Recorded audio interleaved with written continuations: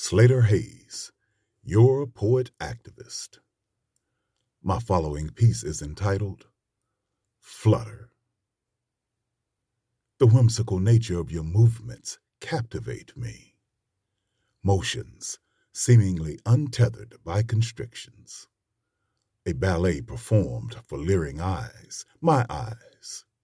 Your nuanced majesty causes my heart to flutter.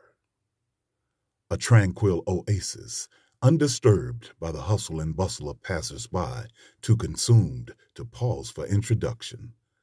Self-absorption clouding senses, creating obliviousness to your serenity.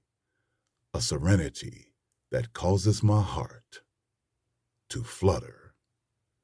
The warmth of your presence melts the hearts of the familiar and strangers alike. Honeycomb sweet spirit gracefully packaged within a beauty eternal. A good thing undoubtedly created just for me, continually causes my heart to flutter. The tremendous bounty of your gifts, my cup runneth over, its overflow saturating, filling the void of the helpless, comforting the souls of the hapless, satiating the spirit of the hopeless.